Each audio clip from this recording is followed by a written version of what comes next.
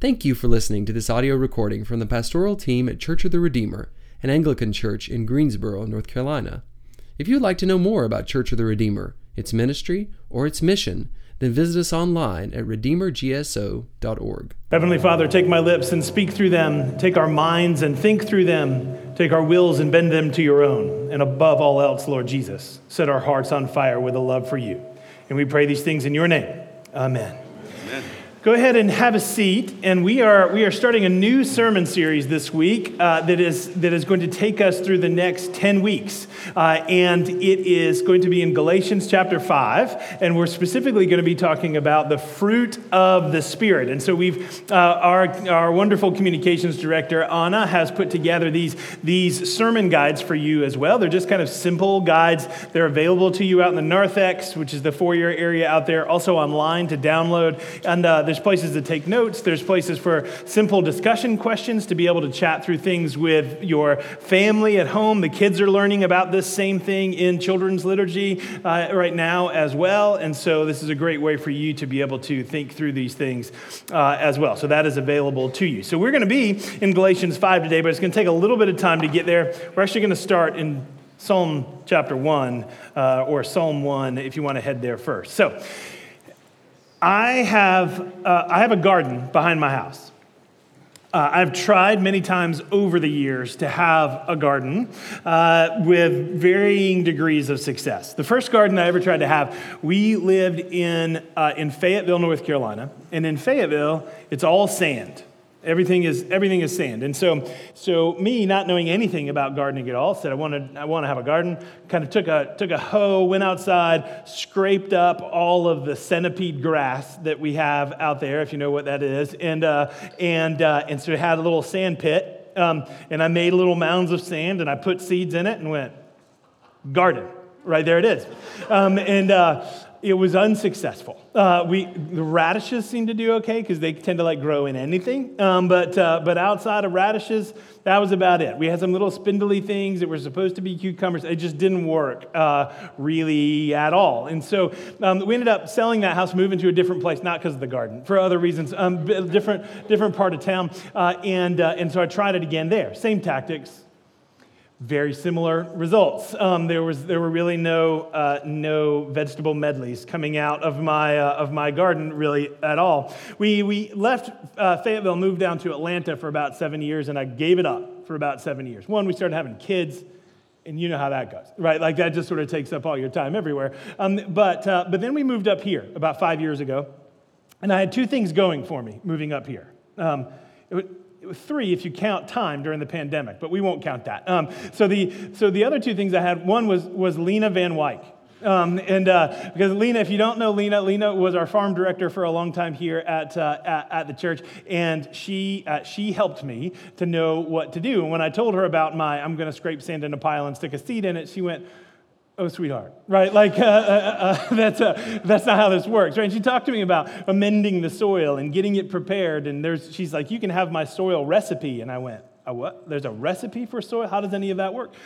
So I had Lena, and then I had YouTube, right? And so I watched a ton of YouTube videos. Ended up building 3 raised beds in my backyard, amending all of the soil. Built a PVC watering grid that is connected to a sensor that's connected to Alexa, and so I can water my garden by my voice now. And Alexa checks the weather, and if it's going to rain that day, does not water that day. That's where we are at this point. I've built trellises. I've learned how to fertilize, and all of a sudden we've got a lot of vegetables. We started to learn how to can so we can put things in jars in the pantry. We have vegetables all over the place. But here's the thing: this is a hobby for me. My family, thank the Lord, has not been dependent upon my ability to produce vegetables in order to eat. I have large children, and their growth would have been stunted quite significantly based on my gardening skills. So you can see why, because most of history and even most of the world, they're not quite so separated from the production of food and their daily existence in the same way that we tend to be. And so agriculture and farming and growing and hunting and fishing and gathering, that's a major part of life, and survival is linked to the ability to have abundance in these things. So from the earliest times, people all over the world have asked very similar questions about life and about the source of life. Where does it come from? We need more vegetables, or we need to have success in fishing. How does that kind of physical flourishing come from? And what spiritual forces exist that shape those sort of things? How do I engage in the world to see more of that flourishing? But then you can also see easily how this not only applies to this idea of flourishing and bearing fruit, then not only applies to actual fruit and vegetables, but then is applied easily to our lives themselves. When our survival is a little more assured, now we ask about flourishing. What kind of fruit, metaphorically, should I be bearing in my life to know happiness, fulfillment? What is the purpose of why I exist?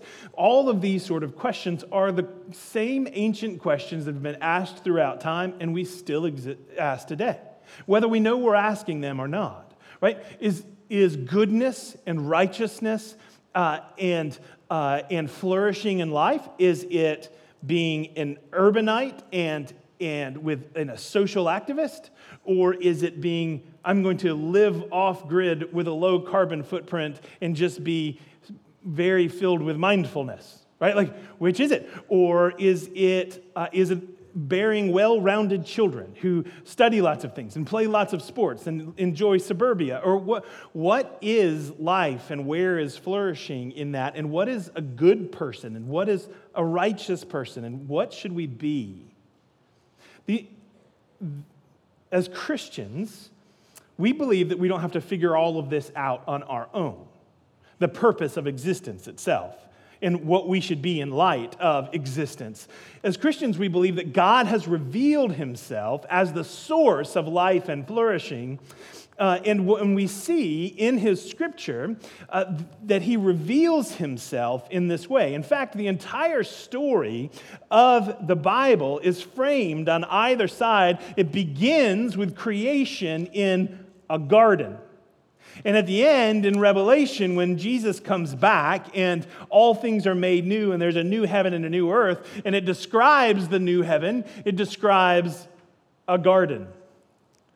So the whole story is framed in this idea of flourishing, and you can see how it connects with our basic needs of food and what we need plants to produce, and then looking at ourselves and say, what are we to produce as well, even beyond just survival to flourishing itself.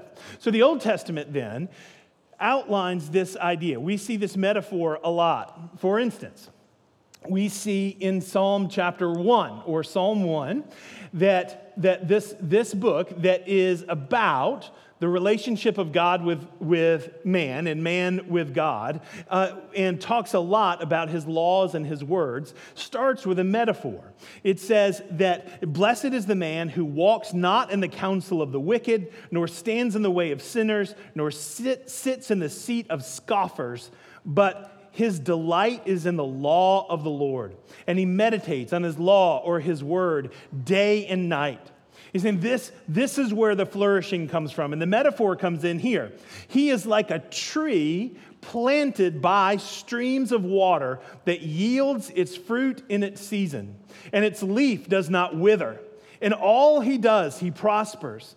The wicked are not so, but are like chaff that the wind drives away. So here's this powerful metaphor. You can picture a tree planted by this flowing river, and even if drought conditions come, that its roots are sunk deep in this river that is stable and dependable and not going anywhere. So it doesn't have to fear its situations. This is life and flourishing. My leaves won't wither because my roots are sunk deep in the river, or the metaphor then is, as life is difficult, as there's places that we're in pain or suffering or figuring things out, that we don't dry up either, because we are rooted in the unchanging Word of God, the truth of how God has shown us things to be real and to actually function and to bring joy and flourishing in our lives. So we see this as a deep metaphor throughout the Scripture. The Scripture moves on from there to, if you're in Psalm 1, turn over to Psalm 80. And what you're going to see in Psalm 80 is that this idea of a plant or a vine is applied to the people of Israel. So the people of Israel, God's people, God's chosen people who are the members of His covenant, they are called a vine. So it says this in Psalm 80, dropping down to verse 8. It says, "You brought a vine out of Egypt, and you drove out the nations and planted it." So that verse summarizes the books of Exodus and Joshua, where God brought out Israel out from under slavery and oppression in Egypt, brought them into a new land, drove out the nations that were there before them, and cleared it out and planted Israel like a vine. It says, "You cleared the ground for it. It took deep root and filled the land." This flourishing language again. "The mountains were covered with its shade, the mighty cedars with its branches. It set out its branches to the sea and its shoots to the river." So you can see this idea. God has done this for his people. Israel is a flourishing vine bearing fruit. And we'll see, too, that the image goes a little further, that the image becomes that of a vineyard, a walled vineyard, where God's protection is around the vineyard, so that these walls keep out things like wild pigs from coming in and eating all the grapes, or thieves who would break in and steal it, that God's protection is around them, and that they are flourishing inside those walls. Why this image of the vine? Why is this the metaphor? It's important because this is not just about the fruit itself. Here he talks about vine even before he talks about any kind of fruit. Because a vine bears fruit, and the fruit must remain connected to the vine in order to grow. So it's not just about the vine, it's not just about the fruit. It's about the fruit being connected to the vine. So we grew cantaloupes for the first time this year. And so melons tend to spread out. They have lots of branches that flow out, and they were beautiful. And we got one and we ate it, and that's good eating right there. Fresh cantaloupe out of the garden. It's nothing like you buy in the store. All right, put a little salt on it if you want. It's a little less healthy, but it's eat better. And so we ate a couple of them. So these vines in my backyard started to get powdery mildew. They'll get this white stuff on them that will eventually curl up the leaves and kill the vine. And so I went out there to try to trim some of the branches off that are starting to get infected with this powdery mildew. And in doing so, I accidentally broke the whole vine. I broke the whole thing, right? At this point, you're like, why are you gardening at all? I'm learning, and I'm better than I used to be, but I broke the vine. Here I was standing in it. We probably had 6 to 7 green cantaloupes that were growing, and was so excited to eat them, and I'm holding the broken end of a vine, looking at them like, you don't know what's coming, but it's going to go bad for you at this point. I killed all of them, right? I murdered all of my cantaloupes because I broke them from the vine. And you can't stick that back together again. That doesn't happen that way. And so I ended up having to pull all of them out, and they still exist. They're now in my compost pile, and they are disconnected from the vine, and you know what's happening? They're rotting. They're not flourishing. They're rotting slowly because they were disconnected from the vine. And what we see happen to Israel is this same thing. They disconnect themselves from the vine. They start to rebel against who God is. This is the story of the Old Testament. It happens over and over again of the faithfulness of God and then the unfaithfulness of his people. And so Psalm 80 asks this question. After saying there's this walled vineyard, Israel is the vine, everything's great, then it says in Psalm 80, verse 12, why then have you broken down its walls so that all who pass along the way pluck its fruit? And the boar from the forest ravages it, and all that move in the field feed on it. It says that the walls have been broken down. Isaiah actually gives us a little more insight into this as well. In Isaiah chapter 5, the prophet Isaiah says this, "What more was there to do for my vineyard than I have done for it? When I looked for it to yield grapes, why did it yield wild grapes?" So there's this contrast. Again, there should be this connection with the vine that's bearing good fruit for the glory of God and for the service of others, because other people can eat it and it's beautiful. That's what it's supposed to look like. But then there's a contrast where Psalm 1 is talking about that the scoffers are not like a tree by the river. They're like chaff. The stuff that after wheat grows and you gather it all together, it dries out a little bit, the little fluffy kind of shells that are around the outside, and they would take a fork in it and throw it up in the air, and those little light shells would be blown away by the wind, leaving the good grain behind. And so it says, so Psalm 1 is like there's either a tree by the river with its roots sunk deep, and it won't fade in drought, or those of the scoffers, the ways of the world are like wheat chaff that will just float away. Or here in Psalm 80, why are you bearing wild grapes? Why are you bearing bad fruit? You're doing something, but it's not fruit that is healthy. It's wild grapes that actually make people sick rather than are beautiful and healthy. But as is the pattern in both the Old Testament and today in our lives as well, that there's this pattern of rebelling against God, realizing that when we remove ourselves from God and his ways and his truth, that bad things happen. And then Israel kind of sits in those bad things. And when it talks about boars coming in and eat it, that's a reference to Babylon and Assyria who are coming in and raiding and taking them over and putting them into exile. And so they say, this is bad. So we need to repent and come back. And so this is where Psalm 80 comes from. It says this, turn again, O God of hosts. I'm in verse 14. Turn again, O God of hosts, look down from heaven and see. Have regard for this vine, the stock that your right hand planted, and for the son whom you made strong for yourself. So the scripture here is starting to take this metaphor even in another direction. Look again upon the vine that is withered. I hear this psalm coming from my compost pile, right? That's looking at it, they're like, why have you done this to us? You planted us with your own hand. And I'm sorry, I can't fix you in the same way that God can fix the world. So they say, look upon this vine again, but then it says also, and upon the son whom you have made strong.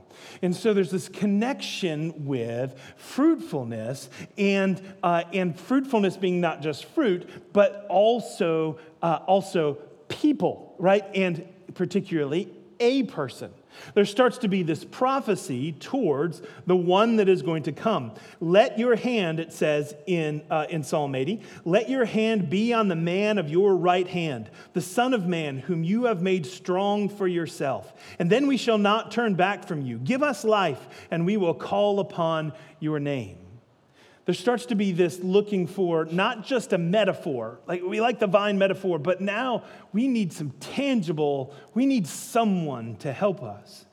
Isaiah, again, answers some of this. In Isaiah chapter 11, Isaiah the prophet gives this prophecy, and he says there shall come forth a shoot from the stump of Jesse. So Jesse is King David's father, the greatest king that Israel ever knows, his father. And so this is saying, Jewish readers would have understood this, that from the line and lineage of David is going to come, from the broken off stump that had to be cut off because they rebelled, there's going to be a new shoot that's going to come out. And it says, from the stump of Jesse, and a branch from his roots shall bear fruit.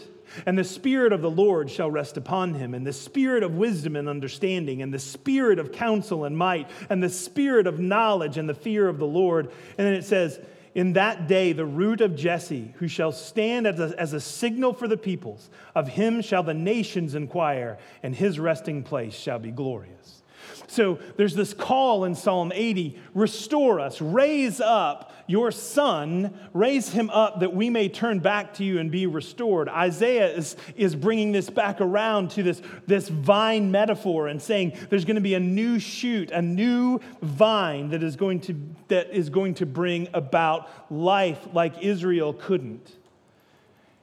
And then if you fast forward about 750 years, Jesus, probably about 720 years or so at this point, Jesus is born in the city of David. You might recognize that phrase, the line and lineage of David, if you've been around church on Christmas at all. Because we read Luke chapter 2, where it talks about that Joseph was, when Mary was pregnant, he had to go for a census, and he traveled to Bethlehem, the city of David, because he's from the line and lineage of David. So Jesus is from the line and lineage of David, a branch from the stump of Jesse, David's family. And so here we have Jesus, the prophesied one, coming. And then in John 15, he says this amazing thing. And all of Israel who would have heard this, their ears would have pricked up, because he says this in John chapter 15, I am the true vine. Jesus says, I am the true vine. Again, there's all of this Old Testament reference to Israel being the vine, and that life comes through being a part of the people of God in Israel who's connected to the source of all life, God himself. And now there's a new branch, a new vine, and Jesus is saying, I am the vine. Whoever abides in me and I in him, he it is that bears much fruit. For apart from me, you can do nothing. So the important part here in this, again, is not just the fruit and not just the vine, but whoever abides in me. I am the vine, you are the branches, Jesus says, and God the Father is the gardener, the vine dresser, who takes care of all of it and cuts the powdery mildew much better than I have done, that he prunes and tends, and he's actively a part of this. And so it's not just the vine, not just the fruit, but the connection between the two. That how they are connected with each other. Abide in me.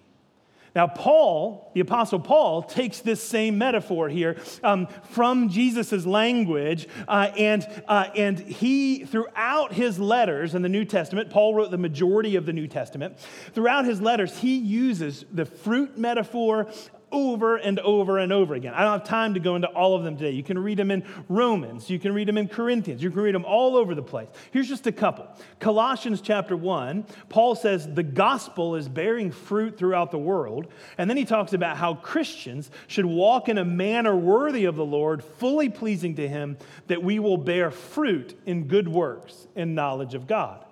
In Philippians chapter 1, he writes, new life in Christ bears the fruit of righteousness and sanctification. So we see this as Christians. We are connected to the vine, and that by being connected to the vine who is Jesus, we bear fruit in our lives. Now, one particular place where Paul talks about fruit a lot is where we're going to be for the next couple of months. Galatians chapter 5. And he says this, the fruit of the Spirit is love, joy, peace, patience, kindness, goodness, faithfulness, gentleness, self-control. He names 9 fruits of the Spirit. And so he is saying, he's taking this whole metaphor. If we're connected with Jesus, that there should be fruit in our lives. And what kind of fruit are we? What are we bearing? What should it look like? And the things that should come out of us as we are connected with the vine is love, joy, peace, patience, kindness, goodness, faithfulness, gentleness, self-control. Okay? Now, hold on to that for just a second. Hold on to that whole concept here. Again, Old Testament has defined that a life of faith is being connected with God as the source of life, that his life flows through us, and that we bear fruit. Jesus very directly says, I am the vine, and you must remain in me in this intimate connection of faith, and you are going to bear fruit. So hold on to that for just a minute. And let me explain a little bit more about what's happening here in Galatians. Because Paul is building on this foundation. And when Paul writes this letter, he's very angry. This is a stern letter, okay? When Paul writes Galatians, like if you want happy Paul, read Philippians. He's always like, oh, I love you, and I'm so proud of you, and I can't wait to come and see you. In Galatians, he writes to them in chapter 3, you foolish Galatians, who has bewitched you? Right? He's angry. In fact, towards the end of the letter, in Galatians chapter 6, he has this great line where he says, see with what large letters I am writing to you with my own hand. This is the ancient parallel between getting a text that's written in all caps, right? And you're like, why are you yelling at me? Why is that? Karen's mom, when she sends an email, if you're watching, I love you, Bonnie, that she'll send an email, she'll write the whole email in caps in the subject line. And I'm like, why? I just feel like you're yelling at me, and I don't know why. So Paul used to dictate his letters to someone else who would write them for him, and he snatched the pen and the paper, the quill, right, and the parchment, and he snatched them, and he was like, look, I'm writing with my own hand, because he's so angry at Galatians. Why is he so mad? He's mad because what has happened in Galatia, he helped plant this church. Galatia is in modern-day Turkey. Paul's first missionary journey went through there. He helped start the church there, and he started the church in a foundation of preaching the gospel of Jesus Christ that says it is not by your ability to earn righteousness or your perfect obedience to God. It's not about you and your effort earning salvation and relationship with God, but rather that God himself has become one of us in the person of Jesus who has earned it for you. And so he is the vine that is connected to God and to life, and your connection with him as a branch is faith and grace. The grace of Jesus and your belief in it. It's more of a surrendering and a letting go and a being forgiven and a trusting in God. That's what connects us to the vine. That's that connection we talked about. It's not just the vine. It's not just the fruit. It's how are they connected? And so this connection is the big question of all religions throughout the whole world. How are we connected with the source of life that is God? And Paul is saying at its very core, it's about grace. But some people have come into Galatia. They're called Judaizers. And these folks come in and go, yeah, grace, Jesus. That's all good. That's fine. But you need Jesus and Jesus plus, Jesus with an addition. And so you also have to follow the entirety of the Old Testament law. And so they're teaching this, and the Galatians are confused now. The most symbolic point of following the law is about circumcision. Do new Christians have to become circumcised or not? Why is this such a big deal? Well, because circumcision was how you entered into the old covenant people of God. Because the old covenant people of God was about lineage. It was about, are you one of the children of Abraham? Abraham received all the blessings from God and is given to his children. How do you know you are one of the children? Well, and how do we remember that these blessings are passed down? Well, we're going to mark the thing that makes more generations, okay? Circumcision.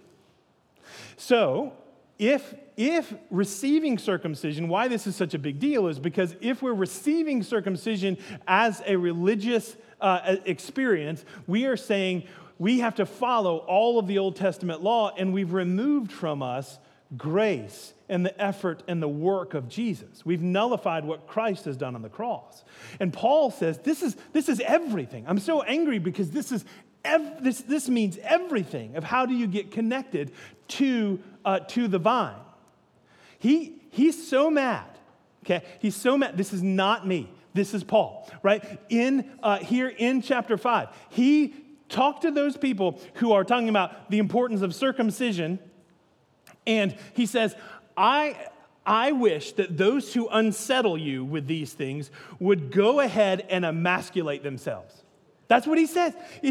I'm telling you, I didn't make that up. It's right there. You're like, I should read my Bible. Yes, you should. And this is what he says. It's like, go big or go home, right? Like if you say you're going to fulfill part of the law, then you got to fulfill the whole thing, right? And so let's just go ahead and really get passionate about this, right? This is how mad he is in here. And it would have shocked those readers just like it shocks us to hear that this is in here. Because he's going, you cannot overestimate the importance of what we're talking about here.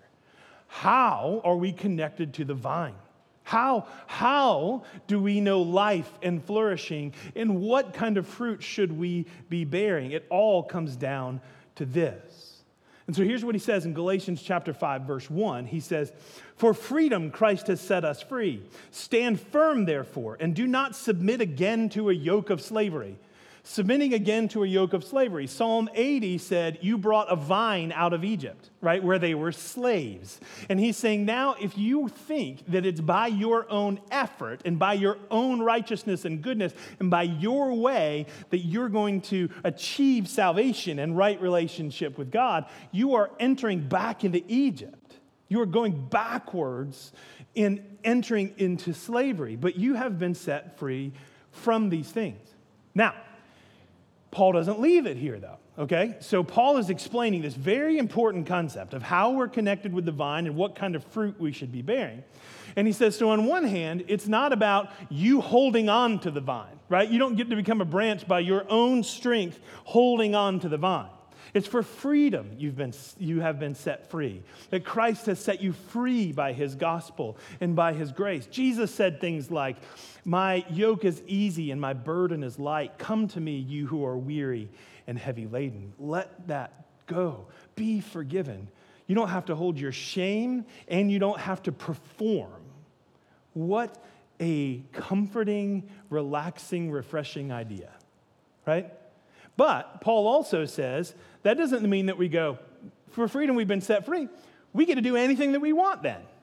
Because Paul points out, no, that's not the case. Because the problem is what you want, what your desires, what you think you want, and what you think will bring about flourishing is actually twisted by sin itself.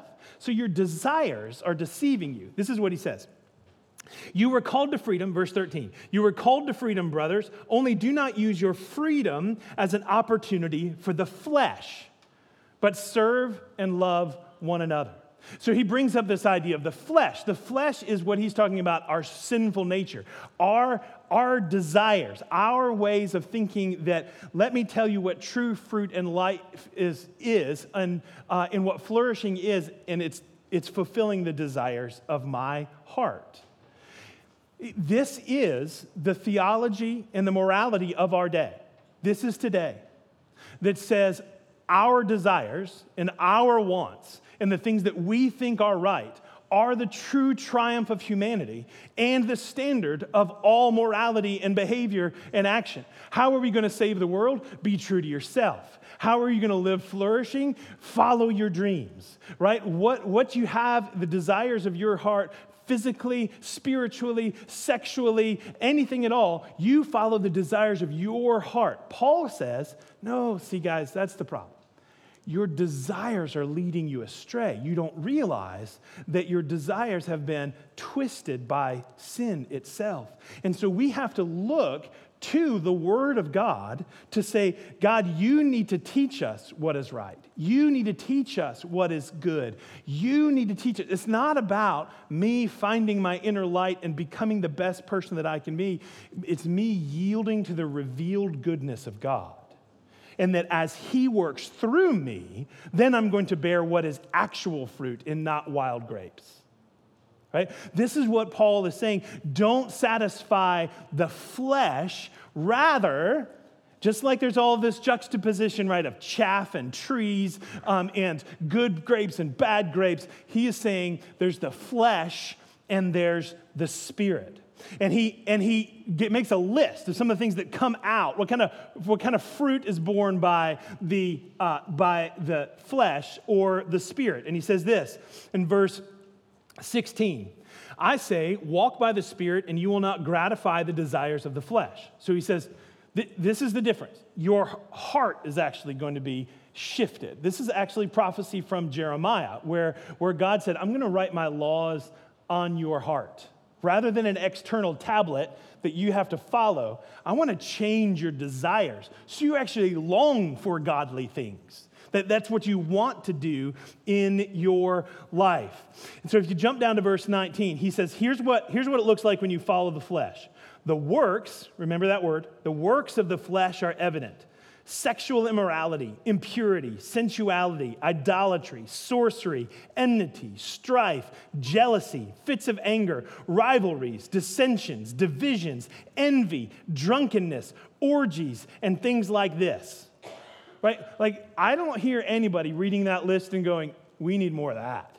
Right? Like, can we have some more rivalries, please? More strife is what would make the world better. Right? This is the works of the flesh. And he makes an important point. He's saying, this is our effort. This is when we say, I'm going to pursue the desires of my own heart. When I think my desires are moral law and what goodness really is, this is what results. Contrast that to the fruit of the Spirit in verse 22. The fruit of the Spirit, the thing that is born naturally when you are changed, when you are made into the kind of plant that bears fruit. This is what naturally comes out of us from the Spirit of God working through us. Love, joy, peace, patience, kindness, goodness, faithfulness, gentleness, self-control. Now, those things we can look at and go, yes, right? Like, we need more of all of that. What the world needs now is love, sweet love, right? I mean, there's a recognition. We need more of this. Love, joy, peace, patience, kindness, goodness, faithfulness, gentleness, self-control. These things we can see just intuitively even in the image of God that is within us. It should ring a bell within us to say, this is what we want to see the world to be. And Paul is helping us see this does not come out of fulfilling the desires of our flesh, but out of walking with the Spirit of God, who's the one who created all good things. This is the fruit that we are called to bear. So, we are going to spend time in these 9 different words over the course of the next 9 weeks. And the point of this is to say, all of the things that we've talked about, the grand story of redemption from garden to garden, the metaphors that God has given to us, the tree by the river that doesn't wither, that all of this is the goodness of God that exists coming into the world through his Son, Jesus Christ. And that if we are to be people of God, that this is what should be manifested in our life. So, in other words, this is what it's all about. This is what all of this is about. Well, how do we know God? How can we ever know that there is a God? Because we can know Jesus, and through faith and trust in him, receive grace. And what should we be as a people? What is a good person? What is going to change the world? What is righteousness? Love, joy, peace, patience, kindness, goodness, faithfulness, gentleness, self-control. And that God wants to bring about these things in our lives. Now, the point that we're going to make over here, and I think that Paul is making here too, is that although this is not salvation by effort, we do participate in the sense that you can cultivate fruit. right? You add fertilizer, you have the better the conditions that they're in, the more fruit they will be, and that we can participate in this we don't have to just lay passively by and hope that the Spirit does something in us, but that when we long for and remain in the vine, that this fruit starts to come out. That when we remain in His Word, Psalm 1 says the reason you're a tree is because you're meditating on the Word day and night and longing after God's way of being, and that we're pursuing that. And we will start to see these amazing things happen in our lives. Love, joy, peace, patience, kindness, goodness, faithfulness, gentleness, self-control. I pray by the end of the time that we have finished going through these passages that you will be able to recite those things, those fruit, because you are longing for those in your life. And we're going to ask the questions of how are we participating in God in these things? And where are we actually pursuing our flesh and the desires of our flesh and asking the Holy Spirit to work within us to change our very hearts? Wouldn't it be amazing if this is the fruit that we would show in abundance here at Redeemer? If someone asked you, oh, you go to that church, Redeemer, describe Redeemer for me. What is your church like? And you go, oh, easy. Love, joy, peace, patience, kindness, goodness, faithfulness, gentleness, self-control. If this is who we are as the people of God, we could revolutionize the world's understanding of who Christ is and what the church is, and we could bring the healing to the world that it so desperately needs. And the only way that that comes about is not by our own actions, but us remaining in the vine and the life of God flowing through us out into the world. That's who we are called to be. That's what discipleship is. That's what the church is. That's what this is all about. And so, friends, we're going to focus on the fruit of the Spirit, praying for those things in abundance in our lives and in this place corporately, that we may see the glory of God and the flourishing of others as we remain connected to the vine. Pray with me. God, you are amazing. I mean, you speak to us out of our basic needs of we know we have to eat good things to live lives that are healthy and flourishing. And you have said, yeah, I'm that vine. I'm the source of life for you so that you can bear fruit that is beautiful and glorious and serves others as well. Lord, help us to be that. Where we are trapped in pursuing our own desires, where we've been deceived by our own desires, we need you to work within us to change our hearts and our minds, because we don't even know where we're deceived. And so, Lord, give us hearts that long for you, long to remain in the vine, and long to bear the fruit of your Spirit. May we see it in our lives individually, our life corporately together as the church, and may we see it more and more in the world as we do your work of ministry. And we pray these things in Jesus' name. Amen.